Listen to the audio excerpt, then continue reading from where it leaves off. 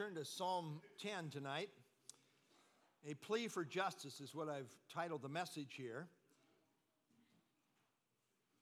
We really don't know who the author of the psalm was. It's neither the title nor the author are stated. Some think that Psalm 10 is actually a continuation of Psalm 9. But, and if that's true, that would make it a Psalm of David, since Psalm 9 was written by David. But that's uncertain, and some would argue the differences are too distinct to think that's the case. We really don't know. It is interesting, the writer uses an acrostic based on the second half of the Hebrew alphabet in writing this psalm. Sometimes they did that to help in memorizing a particular psalm. Psalm 9 addresses an enemy from outside the nation, while Psalm 10 addresses abuses from within. Psalm 10 is another what we call a lament psalm.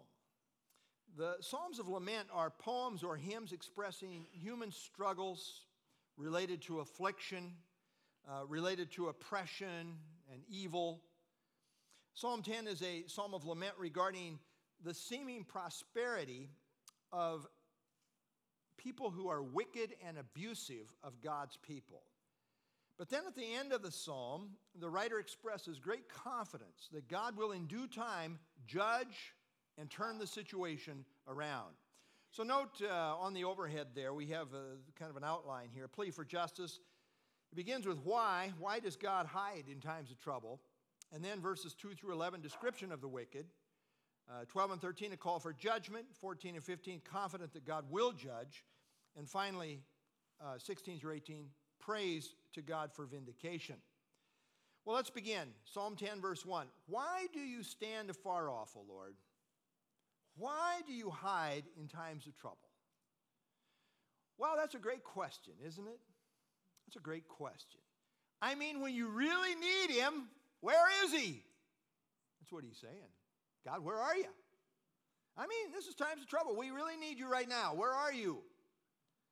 Here is the age-old proverbial question that is so common to people. When they're hurting, when they're going through a hard time, it's very common for people to say, why? Now, I'm sure all of us here tonight are way too spiritual to ever ask a question like this. Not. We sometimes wonder why. What's the purpose in all of this? Where is God at a time like this? He seems so distant. Twice in verse 1, the why question is raised here. Why doesn't God do something about this situation? Often God seems to be distant and uninvolved, and therefore hidden in that sense. When you have feelings like this, I want you to know you're not the first person to feel this way. It's a common experience. Sometimes we feel very close to God, but sometimes we can feel very far from God. And I know we read about Fox's Book of Martyrs and the great heroes of the faith, but there's been a lot of other situations where people did not, in their time of persecution, it just like, where is God? That was their experience. That was their feeling. Times we sense the closeness of God, but other times it feels like he's distant. And that's really hard when you're going through a really difficult time. Spurgeon said, it's not the trouble, but the hiding of the Father's face which cuts us to the quick. Yeah, I think that's true. Now, it's easy to walk by faith in the light, so to speak, but when the darkness settles in, that's where the challenge lies. Verse 2, here is the problem. Here's what he's wrestling with. The wicked in his pride persecutes the poor. And he says, let them be caught in the plots which they have devised. Pride is the besetting sin of mankind, and it's especially notable and obvious in the lives of the wicked. Pride defies God, and it shows really in the mistreatment of other people, and especially the vulnerable. Note, the wicked in his pride persecutes the poor. Pride takes advantage of people, especially the vulnerable, the poor. The writer says of such people, let them be caught in the plots which they have devised. How's that for a prayer? It's not a bad prayer. will of the Lord be done. I mean, vengeance belongs to him. Give it over to God. He's specifically kind of asking for a specific thing. He is calling for what we might call poetic justice, where what they are sinfully plotting comes back on their own heads. Lord, cause their evil plotting to backfire on them. That's really what he's praying. Charles Spurgeon said, there are none who will dispute the justice of God when he shall hang every Haman on his own gallows and cast all the enemies of his Daniels into their own den of lions. I mean, God can do this, where he turns it around and the very thing they're plotting now happens to them. That's his request here. And you say, well, that seems really kind of severe. But when you look at how wicked these people are and what they're doing, you can kind of understand why you might ask this. Verse 3, for the wicked boast of his heart's desire. He blesses the greedy and renounces the Lord. Very bold in their sin. Depravity is astounding in its bold audacity. The wicked here are full of themselves, boast of his heart's desires. They boast about what they're going to do, and they bless the greedy. They're all in with the greedy. It's all about us. And then on top of it all, it says, renounces the Lord. I think that's the worst part here. First part of the verse is bad, boasts in his heart's desire, blesses the greedy, but boy, renounces the Lord. That's really unthinkably bad. These people in their arrogance are so bold as to despise the Lord himself. To renounce the Lord is to openly spurn and abandon him. It's to cast him off as if he has no role or say in your life. And amazingly, God puts up with this for quite a while. Why? God bring the hammer down on them already. It's really kind of what he's saying. Let them be caught in their plots which they have devised. But you know, God is a very patient God. I always think about that true story about Robert Ingersoll, who was a very famous atheist back in the day. And one time he was just in a blasphemous way saying all kinds of blasphemous things about God. And he once took out his watch after he had been blaspheming for a while. And he said, quote, I will give God 5 minutes to strike me dead for the things which I have said. Well, when the 5 minutes were up, and I mean, it was so dramatic, a woman passed out and everything else. I mean, there was high tension in the room. But when the 5 minutes had passed, Ingersoll put his watch back in his pocket, claiming that he had proven that God doesn't exist. Well, when that incident reached the ears of a certain preacher named Joseph Parker, he responded by asking this question. And did the gentleman think that he could exhaust the patience of the eternal God in 5 minutes? Well, that's a pretty good response. God is an amazing, patient God. It's kind of like Luther said, if I were God, I would have smashed the world into pieces long ago. But thankfully, none of us are God, right? He's a very patient God. Verse 4, the wicked in his proud countenance does not seek God. God is in none of his thoughts. The wicked have a proud countenance. Shows on their face. Yeah, pride is a matter of the heart, but it shows in the face. Here is the crux of pride. It's an attitude of independence from God. Pride thinks it does not need God and therefore does not seek or rely upon God. Doesn't humble itself before God. Thinking is self-sufficient and just kind of leaves God out of the equation. God is in none of his thoughts. Pride rejects God's lordship authority. God's in none of this person's thoughts. They have completely dismissed God from their thinking, or at least try to. Now, not thinking about God is indicative of pride, and it is a great sin. The wicked have a pride problem. Note this threefold emphasis in what we have studied here. It's not moving for me. Can you move the next slide for me, guys? For some reason. There we go. The wicked have a pride problem. Verse 2, the wicked in pride persecutes. Verse 3, for the wicked boasts of his heart's desire. Verse 4, the wicked in his proud countenance. So pride. A dominant emphasis here in these three verses. And here's why he carries on so proudly as he does. It seems for a time anyway that he totally gets away with it. Seems to be working pretty good for him. He's just walking over people. Verse 5, his ways are always prospering. I mean, things are going well for this guy. But he's missing something. Your judgments are far above, out of his sight. As for all his enemies, he sneers at them. Well, he's got an attitude going. In his wickedness, this person seems to always be prospering. He really gets ahead doing this kind of stuff and taking advantage of people, as we will see. The judgments, however, of God that are coming are far above his head, out of his sight. Therefore, he doesn't see them coming. He doesn't see what's coming. You know, pride is a blinding thing. People are all caught up in self. They lose sight of the reality that's in God. And therefore, he carries on as he does. He has no regard for his enemies. He sneers at them as one who is superior. I mean, this person really thinks they're invincible, self-made and very cocky, very sure. Again, pride is a very blinding and deceiving thing in which one thinks he's higher than he really is. Verse 6, he has said in his heart, I shall not be moved. I shall never be in adversity. I mean, oh, the depravity. In his heart, he's thinking these things. I shall not be moved. I'm not going anywhere. Nobody's going to take me out. I shall never be in adversity. That's an amazing, cocky attitude. Very proud. You know, the only place this person can go is down.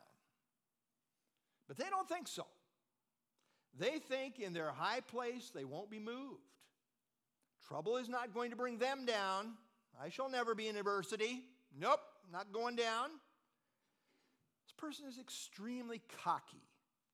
They trust in themselves. And it's a strong trust. And again, the reason they get away with it for a time is because God allows it. He's very long-suffering. But because God is patient, they come to have a false sense of security, thinking they will get away with it forever. And there they're dead wrong.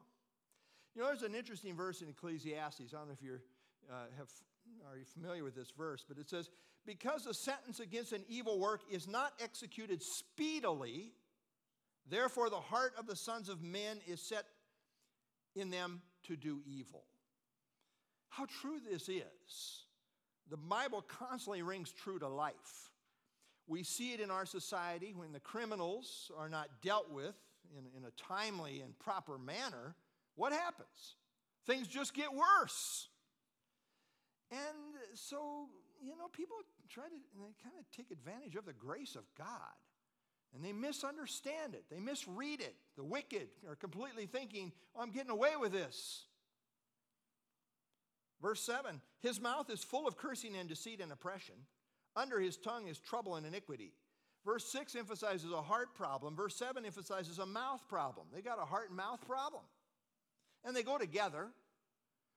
The mouth of the wicked is full of cursing, deceit, and oppression. Their tongue is all about trouble. Iniquity is wickedness or malice. Jesus said, out of the abundance of the heart, the mouth speaks. The mouth tells on the heart. James Montgomery Boyce said, cursing, lying, threatening, and troubling and evil speech are all destructive. They flow from one who does not believe that God will hold him or her accountable. I mean, God has no control over their mouth. I mean, He's not Lord over their mouth. They're just saying whatever. By the way, this verse is quoted by Paul in recounting the depravity of man in Romans chapter 3, verse 14, where it says, whose mouth is full of cursing and bitterness. And these wicked people are sneaky, wicked creeps. Verse 8, he sits in the lurking places of the villages. In the secret places, he murders the innocent. His eyes are secretly fixed on the helpless. There's a vulnerable person. I can take advantage of him. He lies in wait secretly. As a lion in his den, he lies in wait to catch the poor, to pounce on them. He catches the poor when he draws him into his net. So he crouches, he lies low, that the helpless may fall by his strength. Note that word secret or secretly, used 3 times in these verses.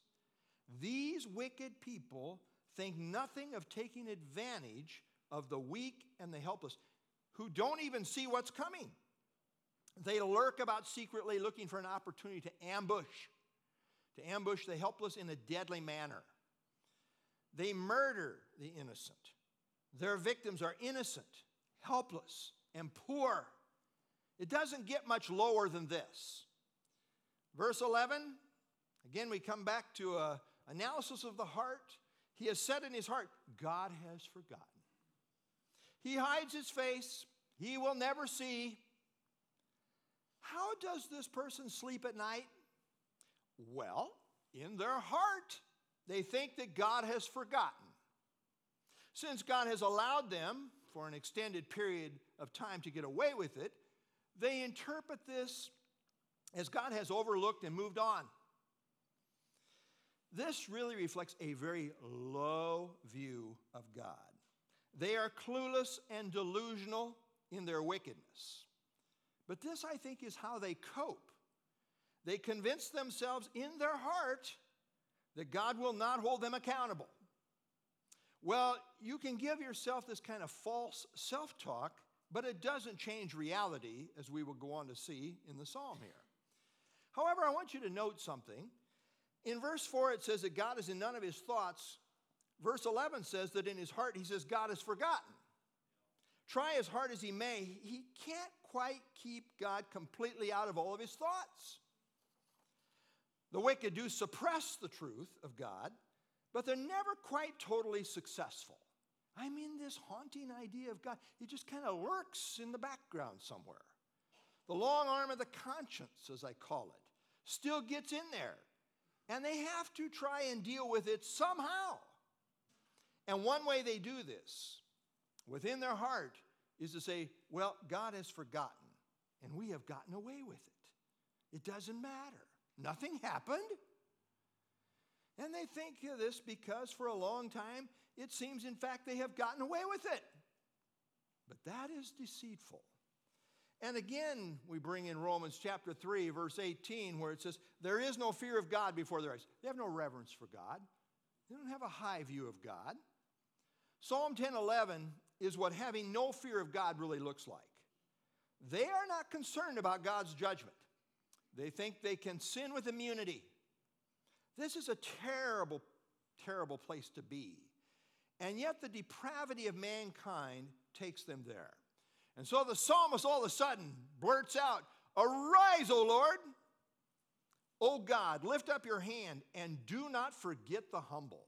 Cries out to God once again to do something about this.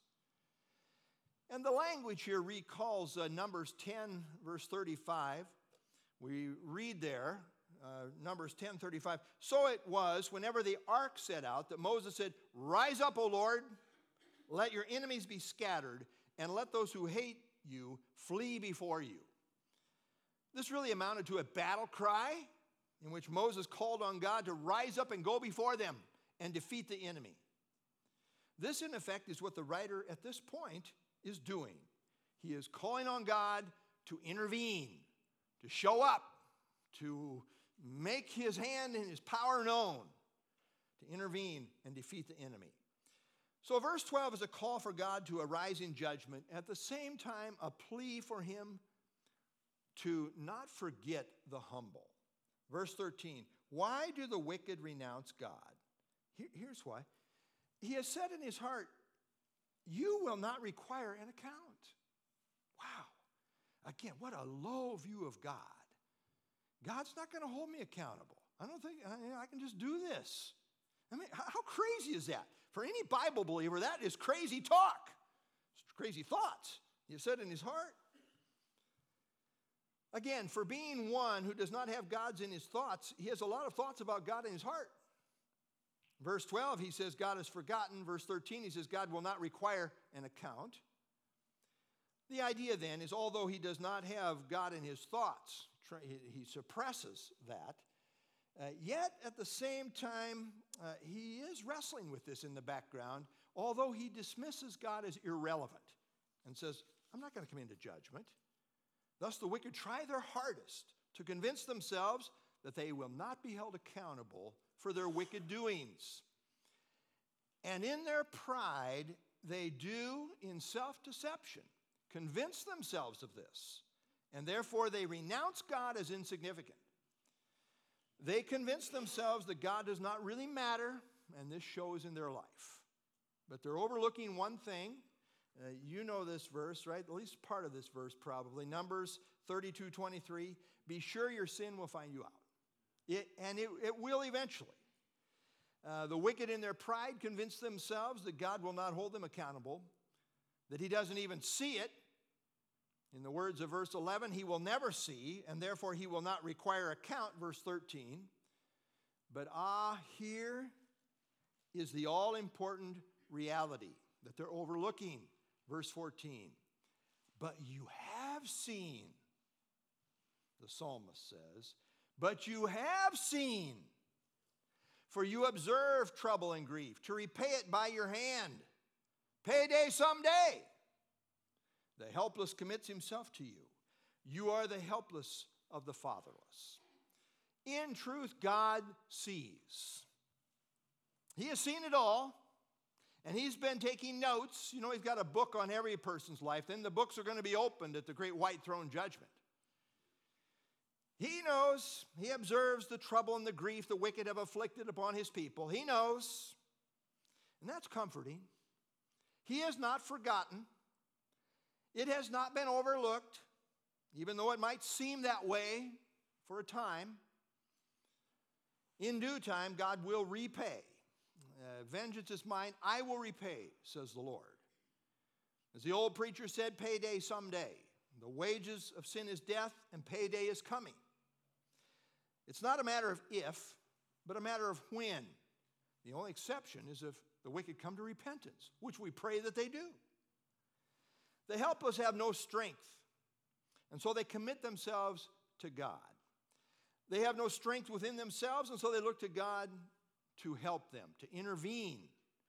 And the writer reminds himself that indeed God is the helper of the fatherless. Well, he is there for those who are vulnerable, who are helpless. That is, those who commit themselves to him, as it says here, trusting in God to help them.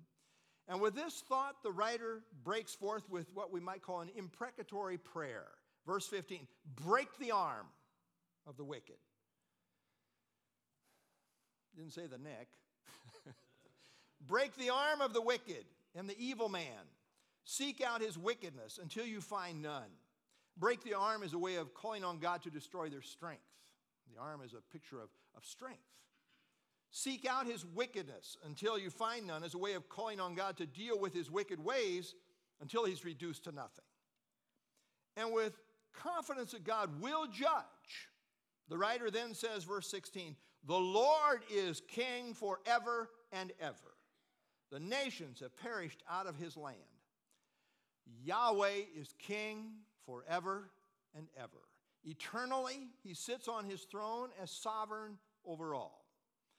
No matter what circumstances may look like at the moment, it's good to remember that God is still on the throne and that he has everything under his control. What a comforting reality. The Lord is king forever and ever. I mean, that is never going to change. The psalm began with a sense of despair regarding these times of trouble, but he ends with great confidence that the Lord, that is Yahweh, is king forever. God rules. No matter what the situation might look like outwardly, God is still king. He's still on the throne. After the Israelites were delivered from Egypt, at the destruction of Pharaoh's army, they sang this song. It's a great song. I love these kind of songs. Exodus 15:18, the Lord shall reign forever and ever. Wow, indeed he will. The writer then recalls that the nations have perished out of his land, which is to say the promised land of Israel. God in the past had given great victories over the cruel enemies of God's people, namely the Canaanites who occupied the land of promise. And recalling this reality, I think, bolstered the confidence of the psalmist concerning the present situation. And so he says, verse 17, Lord, you have heard the desire of the humble. You will prepare their heart. You will cause your ear to hear. In faith, the psalmist says the Lord has heard the desire of the humble. Note it doesn't say he heard their prayer, but their desire. Charles Spurgeon said, sometimes we have desires we cannot express. They are too big, too deep. We cannot clothe them in language. But God knows our hearts. He knows, in effect, what is the prayer of our hearts, which is, I think, the spirit of what we have here. Sometimes we don't know how to pray. Romans 8:26, the Spirit also helps in our weaknesses.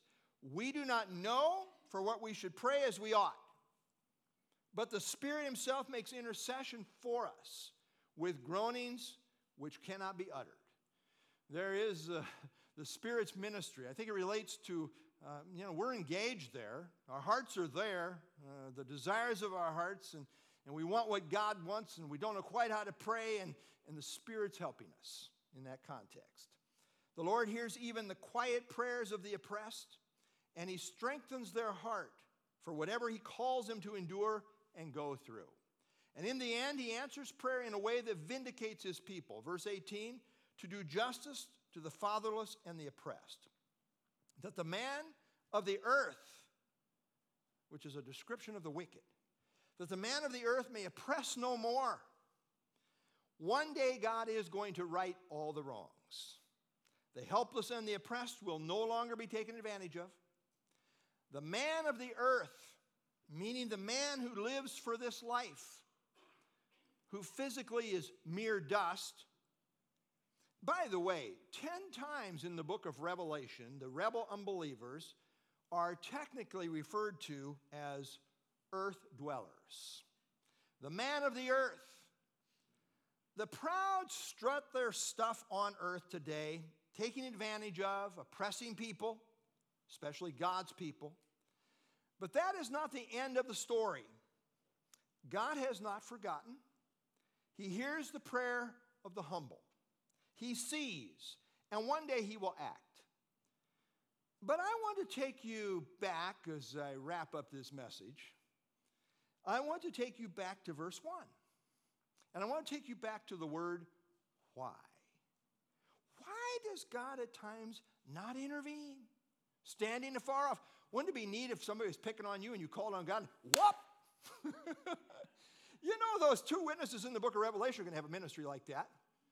Anybody speaks against them, fire comes out of their mouth. They call down fire. I mean, you got a fire-breathing ministry. I can't, John MacArthur says if it's available, I'm willing. But that's not normal. Normally, that doesn't happen.